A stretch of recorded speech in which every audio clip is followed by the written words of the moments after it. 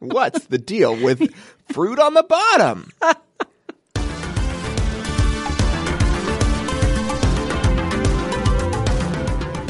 Hey there, welcome to Hot Takedown, the show where the hot takes of the sports world meet the numbers that prove them right or tear them down. Today is December 3rd, 2019, and I'm Sarah Ziegler, the sports editor here at 538.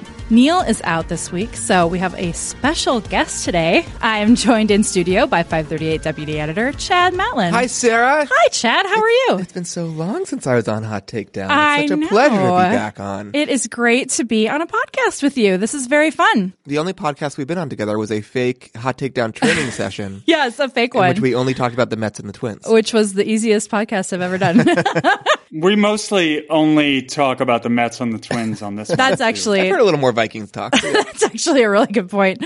some Jets. That voice you hear is Jeff Foster on the line from Los Angeles. How's it going, Jeff? How are you? I'm well. Hi, Chad. It's an honor, Chad. The Hot Takedown Godfather. Great to be with you, Jeff. Jeff, I have to know how your Thanksgiving went. How did the turkey go? It was okay. It got good reviews. It was a little dry. I was putting a lot of pressure on myself. I feel like I hit that temperature a little earlier than I expected, so it threw off the timing of the whole meal. Because the humidity is different out in LA compared to the East. Also, this was his first time doing it. I think it was because I didn't properly stuff it, and I think that speeds up the cooking time. Did you brine it? I did brine. I dry brined it. It was good. It went all right. It went all right. There's some things I would have done differently, Sarah. Sure. But I'm not going to beat myself up over it. Makes sense. Well, there were two big Michigan storylines over the weekend. Michigan football did not beat Ohio State. I don't know if you followed the game at all, Jeff. I did watch that game, and it's like a reoccurring nightmare every year, every November. Well, that's comforting. You just go through the same. You have the same dream where you're falling or whatever. And Jim Harbaugh is still your coach. And I thought it was going to happen, and then it happened. Hey, well, so that's. Do you think you could do a better job than Harbaugh? No, definitely not. Football's complicated. In better Michigan news, the men's basketball team is out of control.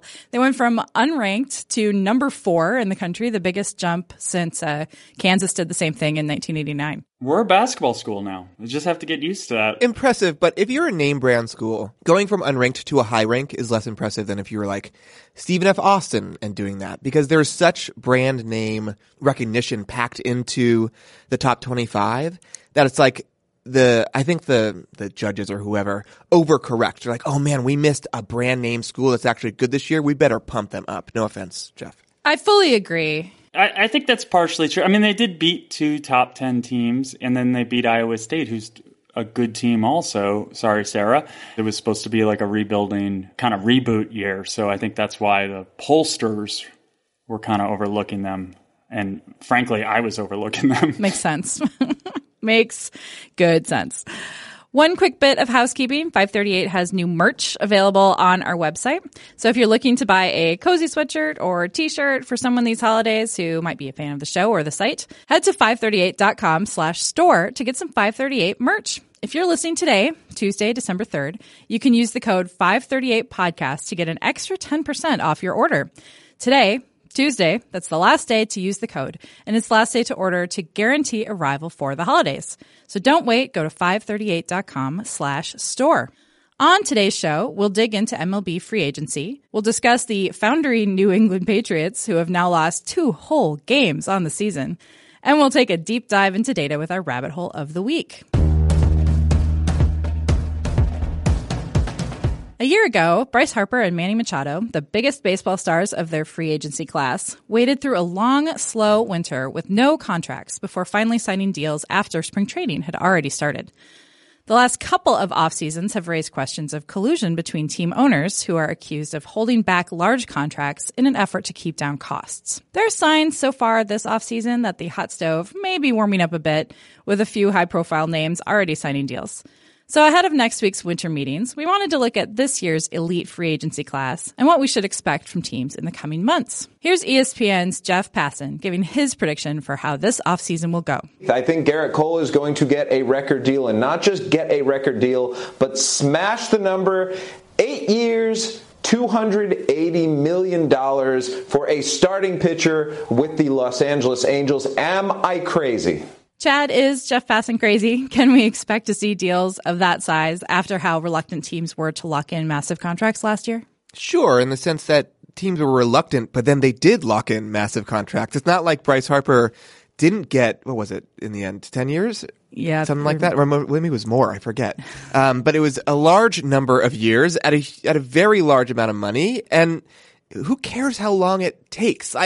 This like concern about whether baseball teams are quick to sign players or not, if the players ultimately are getting the same amount of money as they might have if they signed early, strikes me as odd. And I tend to sympathize with the players union in these cases, but it is the case that as information becomes more shared in any society, and in this case in a small little subculture, which is baseball, conventional wisdom will congeal around one idea, which is probably not to give huge contracts to a 30-plus-year-old. That doesn't necessarily mean collusion to me. It just means that people are operating from the same baseline. And then in a couple of years, someone will figure out how to reinvent that conventional wisdom and sign players in a surprising way, and that team will go far in the playoffs. Part of the problem here is the way it used to work is the big names would set the market. So these guys would get their big contracts and then everyone else would sort of fill in behind that. So it's hard for players to know how much they're worth, I guess, if the market isn't being set by these bigger stars, right? And to my point, the market is now being set by stats or by formulas, right? And we know how much a win is worth, quote unquote, given how much money there is sloshing around the league. And so it might just be that the big players, to your point, the timeline is inverted or different because essentially we don't need the market forces to decide through contracts because the market has already decided through stats and through formulas. So really, timing doesn't matter at all. It's all still happening. We feel like it because it takes so long and we want to know what these guys are going to get, but that's artificial. I would argue that from a fan's perspective, until March 1st or whenever spring training begins for all players, who cares who's on which team, basically? Listen, I'm on MLBTradeRumors.com as much as anybody else. But, and A, the longer it takes, the more content you get, which is better for narrative, which is why I am a sports fan. And B, the players all have personal trainers now. They all are able to keep up in playing shape, and it's baseball. They don't need to work on teamwork and figuring out how the plays, interact with their other teammates. This is an individualized sport that happens to be a team sport. They're standing alone in right field. They don't need to be on the team to get the chemistry down with the center fielder about how to call off a fly ball. It's not James Harden and Russell Westbrook. It's okay. You say that until two outfielders collide. Which often happens with the Mets. Poor Mike Cameron is still has a concussion. A really good point.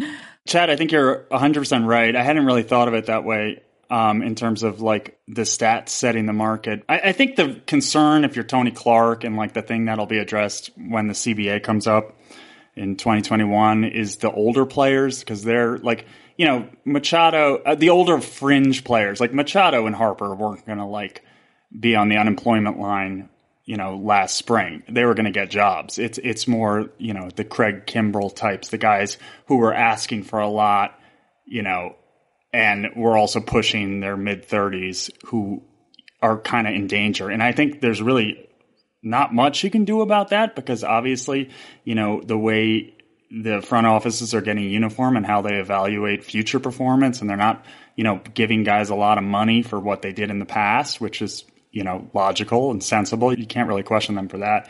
That's not going to change. So it'll be interesting to see, in terms of the MLB PA, how they address this going forward. So the Players Association is launching an investigation into possible coordination between teams during free agency. Braves general manager Alex Anthopoulos added fuel to the fire by saying on a call with journalists that his team was looking forward to discussing free agency with other teams. He has since claimed that he misspoke, but needless to say, the union and the league are at odds on this one. Jeff, how should we be thinking about this? Is it like tampering in the NBA in that it can't really be stopped and maybe even shouldn't be? Or is this an actual problem that we expect the union to fight? I mean, I think in this case, I actually sort of sympathize with him a little bit because I think he might have actually misspoke because he said free agency. If he had just said, off-season plans, I don't think this becomes a story at all. I mean, because he's also talking about trades. I think he even mentions trades also. And of course, if you're going to do business with other teams, you have to call them and see what their plans are. But the way it sounds, it's the way it sort of can be interpreted, which is probably, why MLBPA flagged it, is that he was like calling every team like, you're not signing anyone until January, right? Right? Everyone good? But that's really our interpretation. I don't think we really can read that far into that quote. So it's clear to me what's bad about collusion. We don't need to go over that economic idea. But I'm not sure what would be terrible about teams making explicit what is implicit, to my point earlier, which is if the stats and whatever else are essentially setting the market for what a win is worth, and a team and a general manager comes out and says that, then how is that different, saying it publicly to the press, for example, than calling up Brody Van Wagenen and saying, hey, just we're thinking about paying this much for a win this season, or for a win above replacement this season. The distinction between telling your competitor something and telling something publicly, is it just the private-public distinction? Is that basically what it is? Well, I think there are a couple things there. I mean, you can have an idea of what your team is valuing, how your team is valuing a player, but it shouldn't be the same as the way every other team is valuing a player, right? I mean, we standardize stats for players for us, but if teams aren't looking at that differently, they're probably doing something wrong. I mean, they should have their own ideas about what's valuable to them, and given what holes they need to fill. Yeah, exactly. And just how they value. I mean, I think, the league has gotten pretty standardized in that way, but that it probably shouldn't be, given what teams need. So I think there's that. But then there's also the idea of, if I'm telling you how I value something, what's the step there between? And you should not value someone more than that, because this is what I'm trying to pay this guy. I mean, you can put stuff out there in the media, and obviously they do that, but it's a little bit different than saying, this is the ceiling, don't f me. Right. Oh, whoops, sorry about that. And bleeper. This is how I talk to Chad. But not Neil. Not Neil, though. You would never swear. No, Neil has no patience for it. Okay, so I take my point that my question was dumb. It was. But I think what I'm hearing then is this idea that saying something to the media could just be a mind game, right? Well, we're really high on Garrett Cole. Well, that could just be a way to scare people out of the market or whatever else. But there's something different about the labor feeling like people are conspiring against you. Yeah, I think that's right. But also, why? I mean, they're competitors. Why would any team be on? Even if the Braves GM did talk to the whole, why do we think they're telling him the truth? I mean, why would you want no one starts a monopoly game by saying, listen, everyone, I'm going straight for the railroads and the orange monopoly, and that's my plan for this game. I mean, that. You don't do that. You want to get a competitive advantage on the other teams. You don't want them to know how you value certain guys or how you don't value certain guys. So, I mean, nothing will change the fact that these 30 teams are in competition with each other. So it's still early in free agency, but we have seen a couple of interesting signings. Yasmani Grandal with the White Sox, Mike Moustakas with the Reds, Kyle Gibson with the Rangers. Chad, are you surprised by any of those signings? No, in the sense that they're these kind of, not quite role players, but these guys who fit a specific need for a team, and that need is worth securing early, especially catchers, where, to my chemistry point, I think catcher is maybe the position where that does not apply, is you do want those catchers talking to the pitchers and understanding the rhythms of all that early. And so, it seems like a totally reasonable thing. Is if you feel like you know what a player is worth, you want to get in before the market really saturates for offers for that player. And if you're willing to overpay by $3-5 million because that's a really important piece for your team, then this is the moment to do it. So you don't think this tells us really anything about team strategy at this point? No. But I'm just generally the team strategy idea generally doesn't matter long term because in 2 years it's going to change anyway.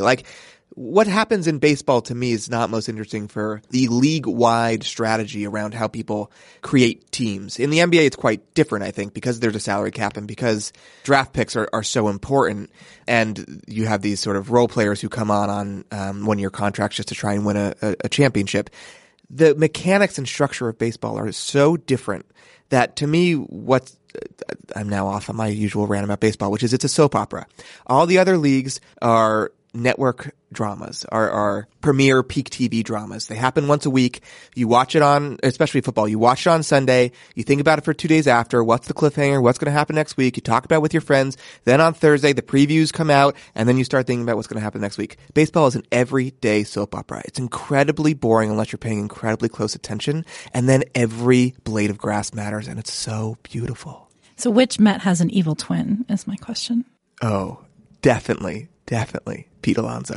Like some easy. and that evil twin is like super smart, and Pete Alonso is just this like great galoot, and so it's a sort of mix and match. Anyway, that's my usual rant. Couldn't you see that Noah Syndergaard was the evil twin, and then there's a short-haired, like glasses-wearing, clean-cut version of Syndergaard? Oh, see, I think Syndergaard is like one of those superhero characters who got like injected with some fancy like scientific serum or something and just like became buff, but he's actually a dweeb inside. Have you seen pictures of him when he was younger? You're sort of conflating a lot of different Marvel heroes there. Let's move on. This is too much synergy. It was a little Captain here. America. I do have the Mets bobblehead from last season of Thor sitting on the throne from Game of Thrones. So there's a lot. I owe you a Brandon Nima bobblehead. I have it at home. I keep forgetting to bring it in for you. Oh, that feels dated for both Game of Thrones and Thor being a big thing. I know. And it was just last season. It was amazing. Can you believe Game of Thrones was a phenomenon? Sorry. I know. I was actually going to bring it up and say, yeah, football is Game of Thrones and baseball is Days of Our Lives. And I was like, Game of Thrones. General Hospital, okay? Sonny and Carly. Oh, Who are the Sonny and Carly of baseball? That's the real question. Chad, we have to now we need a podcast about soap operas. Okay. Wins above relationship. Wins above relationship. Oh my gosh. Wow. All right. We're going to work on that later. Jeff, which free agent most intrigues you this offseason? Is there anyone in particular that you are really interested to see where he ends up? I would probably say Anthony Rendon. I mean, that's a pretty obvious answer as he's the best hitter available. But just what he did this offseason. I mean, I think actually both Boris clients on the Nationals in Strasburg and Rendon are really interesting to see whether, Rizzo retains those guys after the great offseason and obviously winning the World Series, or lets them go and has to sort of figure out how to explain that to the fans, especially, they did lose Harper also, although I don't think anyone cares so much. But I think that's interesting for sure. I'm sort of interested to see what the Yankees do. I mean, I think a lot of this, free agency and Yankees are synonymous, or was for a long time, and they often were the ones just setting the market. I think they're going to be active, especially with the starting pitching. I think they're definitely going to take a run at Garrett Cole or Strasburg and maybe even another pitcher. I think that this is the kind of offseason it feels like where they get like two big pitchers who are better than anyone else, the Mets, or really anyone else signs. So I'm interested to see how that shakes out too. What's interesting about Strasburg is he opted out of his next year in order to make more money. And that's a kind of gamble that feeds into the conversation we were having earlier around where the market is at for older players. And that to me is the real stress test. Is you have a pitcher who's over 30, and that really is going to test the trends and the norms in the market, especially after the postseason that he had. You guys are both Mets fans, obviously, tragically. How could you tell?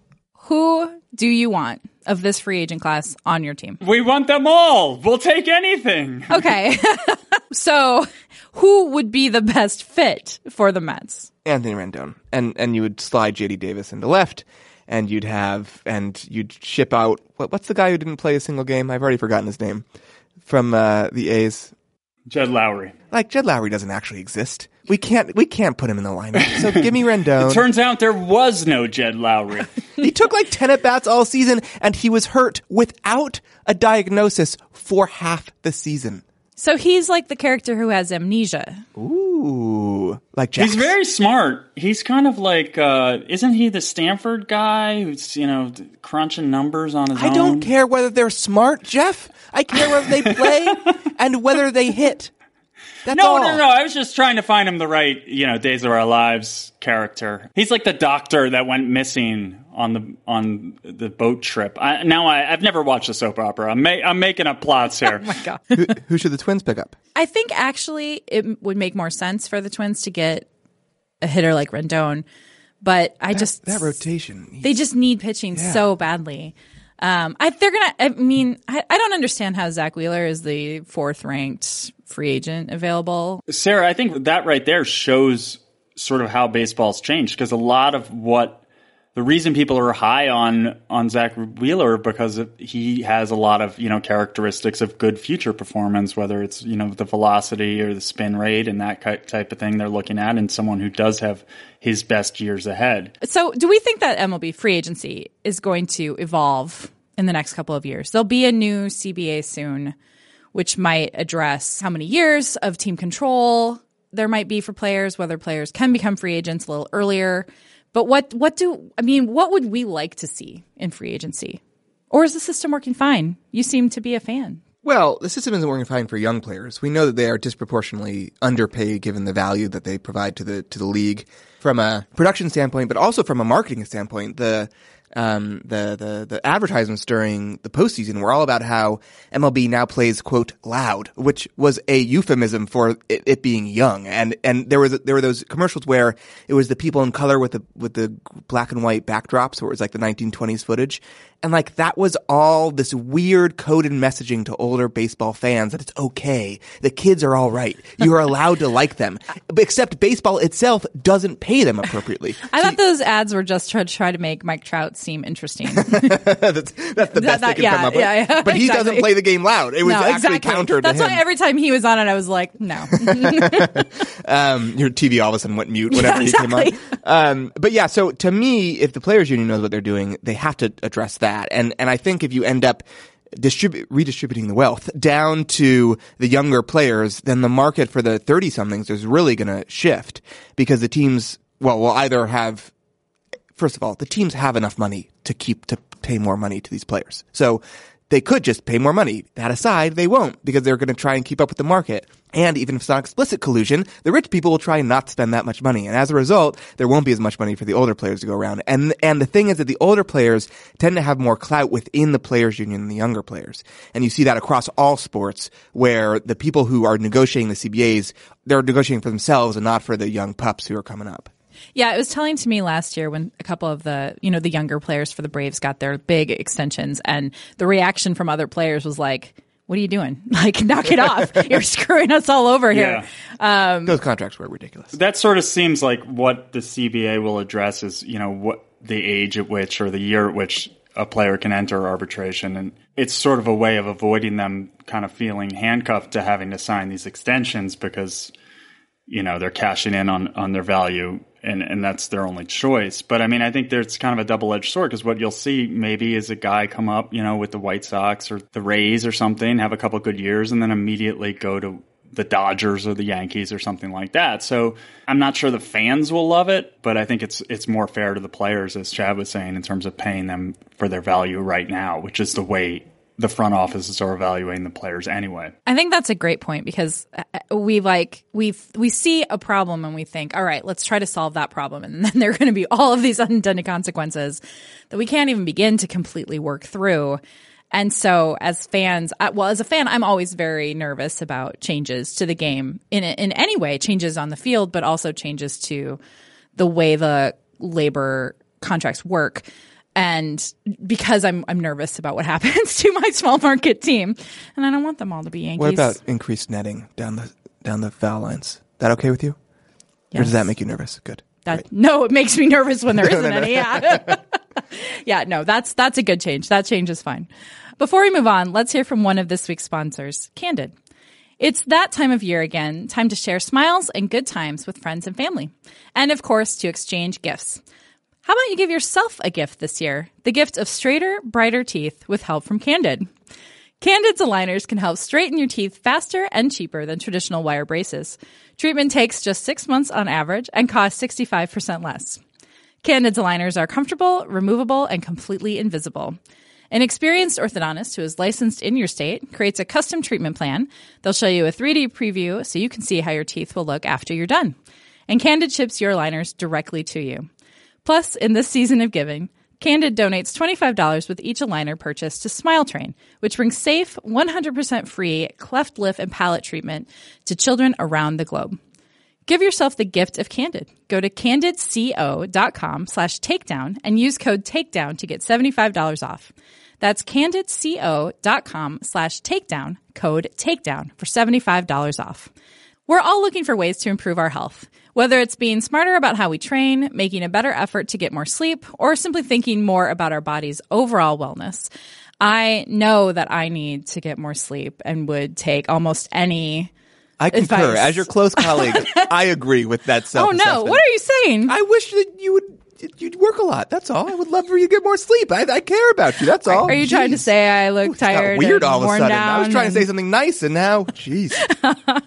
Well, today's sponsor could help with that. Whoop is a fitness tracker that goes beyond counting steps and provides 24/7 fitness, sleep, and recovery insights personalized to you. With Whoop, you'll get a daily recovery score that looks at biometrics like heart rate variability, your resting heart rate, and your sleep performance to let you know how ready your body is to perform. You're also given insight into the intensity of your training in real time, and you can track how strenuous your day has been. You can get next-level sleep insight with suggested sleep times based on what kind of day you had. Track your sleep stages and cycles and see how much sleep you got compared with how much you needed. Whether you're looking to be smarter about your fitness, better about your sleep, or more mindful of your body's recovery, Whoop has you covered. Whoop is offering 15% off with code TAKEDOWN. Go to whoop.com, that's WHOOP.com, and use the code TAKEDOWN at checkout. Optimize your performance with Whoop. Whoop. On Sunday Night Football this week, the New England Patriots lost to the Houston Texans 28-22 in what was a far more lopsided game than the final score suggests. This led, of course, to a series of pundits hitting the panic button about Tom Brady and the Pats, including Pat McAfee on The Pat McAfee Show. Now, without those pieces that they just let walk out of the building and with how their offense is struggling, can't help but go, is the dynasty over in New England? Now, I have seen this story play out before, and I personally am not going to fall for it this time, but I want to know what you guys think. Jeff, this loss to the Texans was a little surprising. What does it mean? Does it say anything about the Patriots dynasty being over? I'm definitely not going to go down that road. Out of fear for your safety, or out of fear for looking dumb. How many times this has been happening since 2014? It was 2014 when they were 2-2 and got blown out by the Chiefs, and everyone was writing Brady had a terrible run of games, and everyone was writing them off, and they won the Super Bowl. And last year there was a point in the season where they lost at Miami and then got lost to the Steelers and got killed by the Titans earlier that year. I mean, and people were doing the same thing, and they won the Super Bowl. So you just have to be very careful with this. That being said, Tom Brady is 42. He's not Benjamin Button. He's going to get old. Are you sure? he's as handsome as Brad Pitt in that movie, though. He is. And I feel like this is sort of flashed so many times, and that we've kind of like lulled ourselves into this state where we're not willing to admit that it is coming, but it is coming. You see what's happening, with Phillip Rivers. You saw what happened with Eli Manning. You saw what happened with Peyton Manning, that there is an end eventually for quarterbacks. And, if you read, Bill Barnwell wrote a really long story about this on ESPN. There are some discouraging signs. I mean, granted, I think we've all admit that he does not have great help this year in terms of his receivers, and no Gronkowski, and really just Edelman and a bad running game. And they're kind of in some ways asking him to do more, even though he's probably at a point in his career where they should be asking him to do less. So that is problematic. And also the Patriots really haven't beaten anyone. They won at Buffalo and they beat Dallas, who's not that good. Besides for that, all their wins were kind of non-impressive. Granted, they don't control their schedule. You look at the rest of their schedule, they have KC, they have Cincy, Buffalo again, and Miami. They're going to win 2 of those, definitely. They'll probably win 1. They're going to be 13-3. We're talking about a 13-3 team, and we're talking about them in the context that there's a problem with being 13-3. I would kill to have the Jets be 13-3. It would be the greatest football season of my life. So what are we talking about here? They'll be fine. This is the NFL. It is all a matter of perspective, for sure. Coaching is important. They have the best coach. You know, it's more important than it is in any other sport, and they have a great staff, and no one is going to overlook them in the playoffs. They're still a top contender. Even if the Patriots don't win I almost said the World Series. Even if the Patriots don't win the Super Bowl, it doesn't mean the dynasty is over. The Patriots have not won the World Series during their dynasty. Well, they haven't won the World Series at all. Oh my God, did I do it again? Now I'm sticking with it. I'm not going to do a retake on that. The Patriots just have not won a World Series in years, and that shows that Bill Belichick's magic is wearing off. But my point is that, yes, it's the case that Tom Brady clearly is in decline compared to years past in our 538 quarterback ELO rating. He is below even Josh Allen. And so there are signs of concern within the Patriots, absolutely. But the Patriots have not won the Super Bowl before. And let's say Brady does retire in the next couple of years. To Jeff's point, Bill Belichick is a good enough coach that he could figure out a way to keep winning, and then the dynasty keeps going. Like, I don't understand the obsession about trying to it's like all these economists who tell you when a recession is going to hit, right? It's like they're trying to catch the peak of the market so they can be the one who said, see, told you.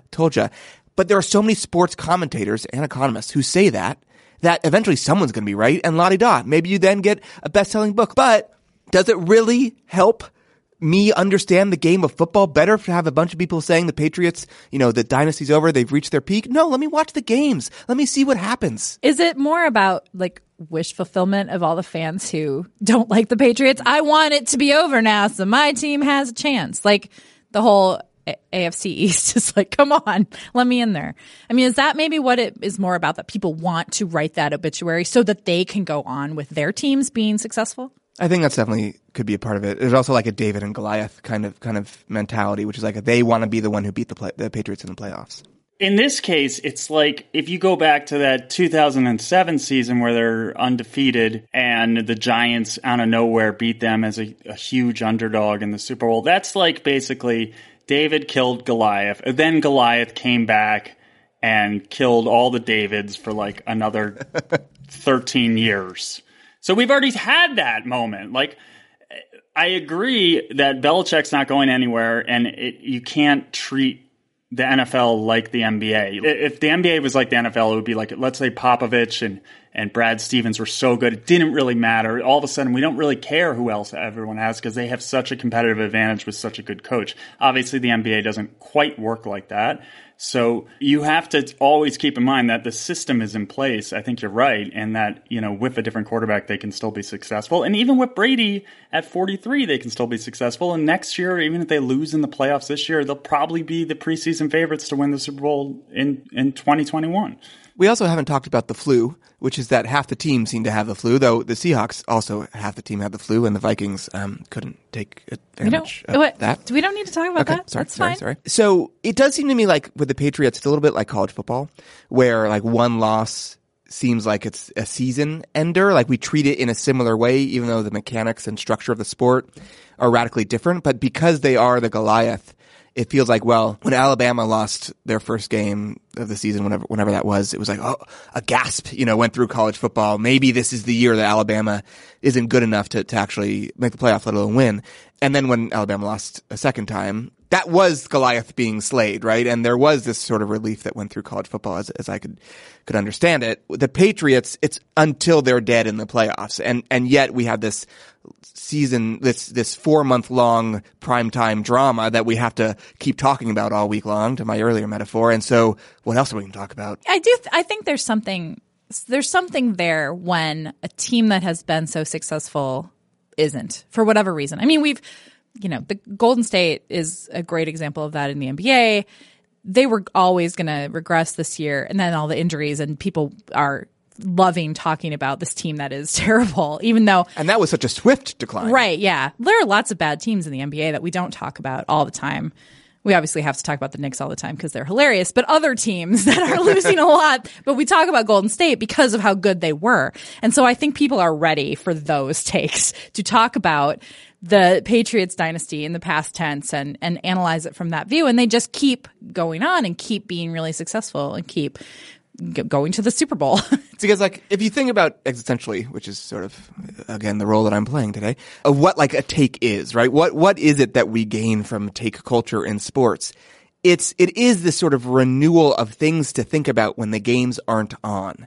And I think with the Patriots, there is a real incentive to keep thinking about them because they have been so good, right? It's a way to understand their excellence, to think about their downfall. Well, there are two things. I'm very interested in how long Brady can play, because a quarterback has never been this good for this long. Even this year, even in a down year, he is still an above average quarterback, which is kind of amazing. Though, I take that point, Drew Brees is also that. And that's what's also wild, is like the Patriots end up blotting out the sun, where you can't see any of the other planets that are in front of it. Right. Yeah, that's a great point. The other thing I'm interested in is when Brady is done, to see how Belichick coaches, whether it was the combination of the two of them or if Belichick is can rebuild a team with a new quarterback. That is fascinating to me. So I would like to get to that point, because we just keep having the same kind of seasons over and over, where the Patriots are good, then they're bad, everyone freaks out, then they're good again, then they win the Super Bowl. It's like, I'd like to go on to, let's have them actually be bad. I want that to happen. So I think there's a little bit of that too in all of these RIP Pats takes, that people want to see what happens next. The Patriots are still the number 2 seed in the AFC. They're behind the Ravens, who are having an incredible year. Yeah, but they are still the number 2 seed. Our model dropped them by 26 ELO points, which reduced their chance to win the Super Bowl from 22% to 15%. Oh, no. 15% to win the Super Bowl. Whatever will they do? To Jeff's point, I would take that. For what it's worth, if they win out, and granted they have a tough game against Kansas City next week, they go up to 22% again to win the Super Bowl, according to our model. And so it's not like that was somehow an irrecoverable hit. Jeff, when we did our Super Bowl team draft a couple of weeks ago, you took the Pats number 1. How are you feeling about that pick? Are you feeling good about it still? I feel great about that pick because, like anyone who's good at fantasy or really any kind of draft in real life, I was efficient because I played the market. I didn't play the board. That's not the expression, but it sounds good. Jeff, if you want, when you die, I can be in charge of putting your obit together, and the first line can be, he played the market, not the board. You should. I think that's what most people will know me by. Yeah, I'll talk to your wife. If I could do it over, I think the Ravens are probably number 1, but I ended up with both teams, to my credit. I said this in our Slack chat on Monday, and I'll say it again. I will say it over and over again. I will believe the Patriots are out of it when both Bill Belichick and Tom Brady are sitting on a beach somewhere while NFL games are still being played, and not a moment before that. Let's pause for another word from a sponsor, LinkedIn. Chad, would you do the honors here? Yeah, I used to host Hot Takedown for new listeners, and I'm sort of nostalgic for the days of reading the ads, and so I figured we'd give Sarah's vocal cords a rest, because you may not know this, but Sarah's a great singer. Hiring the right person takes time that you often do not have. I know that when we hire at 538, it is a time-consuming task, and urgency can be your enemy when it comes to finding candidates who are truly meant for your business. That's why LinkedIn is the best place to post your job. LinkedIn Jobs screens candidates with the hard and soft skills you're looking for. Your job gets in front of qualified candidates who match your business requirements perfectly, so you can hire the right person fast.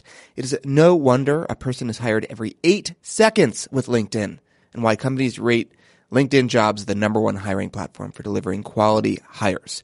Find the right person for your business today with LinkedIn Jobs. You can pay what you want and get the first $50 off. Just visit linkedin.com/Payne. That is not my last name. That is Neil's last name, Paine. Again, that is linkedin.com/Payne, Paine, to get $50 off your first job post. Terms and conditions apply. At 538, we often find ourselves falling down various rabbit holes of data. Some lead to stories, some don't. We end each week's show with one of these descents, the Hot Takedown Rabbit Hole of the Week. Chad, it is a long tradition that when someone joins our podcast, they get to do the rabbit hole. So please, take it away. Thanks, Sarah. So today's rabbit hole starts in a tragic way, hopefully resolves in a less tragic one. A rock climber named Brad Gobright died in Mexico in a climbing accident last week. He was known as a free soloer, which anyone who's seen the documentary Free Solo with Alex Honnold might recognize. This is when you climb without ropes. It's just you and yourself and maybe a bag of chalk. In this case, though, Gobright died not free soloing. He died because of a rope accident. He died while rappelling, and he didn't tie off the bottom of the rope, and so the rope slipped through the rappel unit, and then he fell to his death, and someone who was with him survived, who also fell. And what got me interested about Gobright wasn't just his tragic circumstances, but also the sort of climbing life that he led, and what it tells us about where climbing is at as a sport, as it gets ready for the Olympics in 2020. Gobright once held the speed record on the Nose, which is this very famous climbing route in Yosemite. It's 3,000 feet tall. It's polished granite, all the sort of hallmarks of Yosemite climbing on El Capitan. And it was just over 2 hours, his record. The first speed record was set, as I go down the rabbit hole here, just over 10 hours in 1986 by this guy, Pete Croft. And so you have this sort of remarkable development in 30-something years, where it went from just over 10 hours to just over 2. There's a new movie coming out about the race for the speed record on the Nose, and it was just broken by Alex Honnold, who I mentioned earlier, and Tommy Caldwell, and it was a sub 2 hour climb, which was sort of in the climbing world apparently is like a sub 2 hour marathon or something like that. But what got me interested in all that is that speed doesn't matter in climbing, which is like there's a push for climbing to embrace speed in part because of things like the Olympics, which I'll get to in a second. But the sort of classical idea of climbing is that you look at a rock face and you're like, oh, I wonder if I could get up that. Can I do it? And which got me interested in who first climbed the Nose before all these dudes started trying to do it as fast as possible. And very surprisingly, it wasn't a dude, which is sort of rare in the climbing world. It was a woman named Lynn Hill. She was the first to climb it freely, or free ascent, which means there wasn't any extra gear put into the wall that she didn't take with her at the end.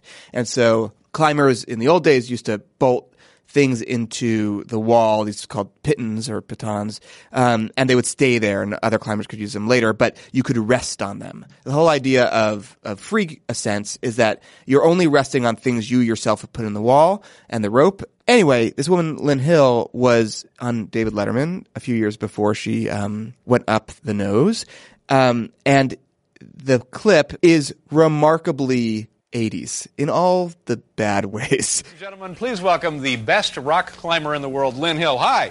Nice to see you. Thank you. So David Letterman says to her, well, now wait a minute. You actually go up under and over that thing there? Well, that's what we're going to try to do tonight. You can do that?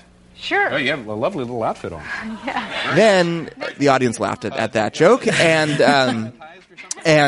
both of them are wearing a harness, and you wear a harness around your waist when you're rock climbing.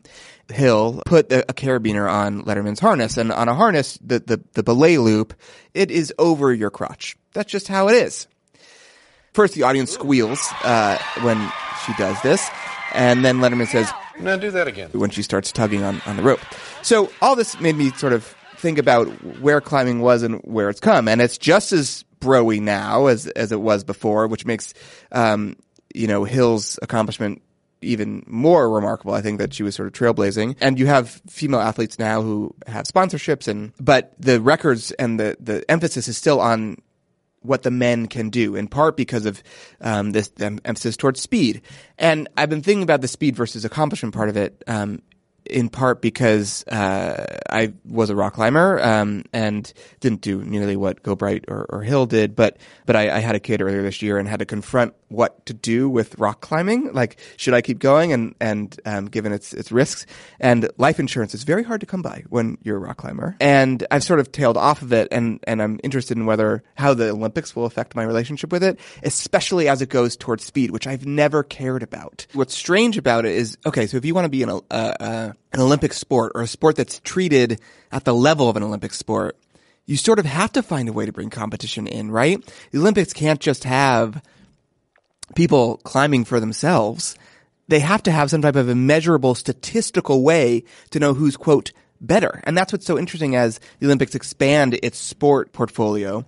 You have some of these sports that it's expanding into, they have evolved as a culture outside of things like the Olympics. And so they don't have the culture of the best in that way.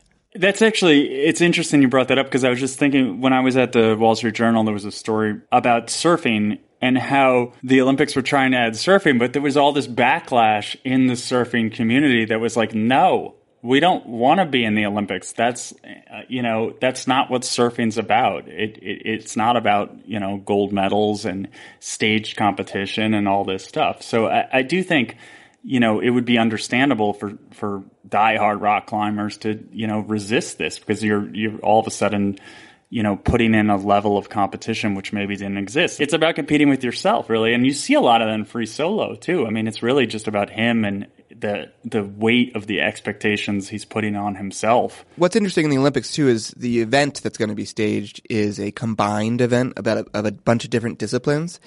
And the different disciplines all have different athletes who are the best at them, in part because different body types do them better. And so in something like downhill skiing, you have a combined event which certain athletes excel at, but is a mix of the, slalom and downhill or whatever.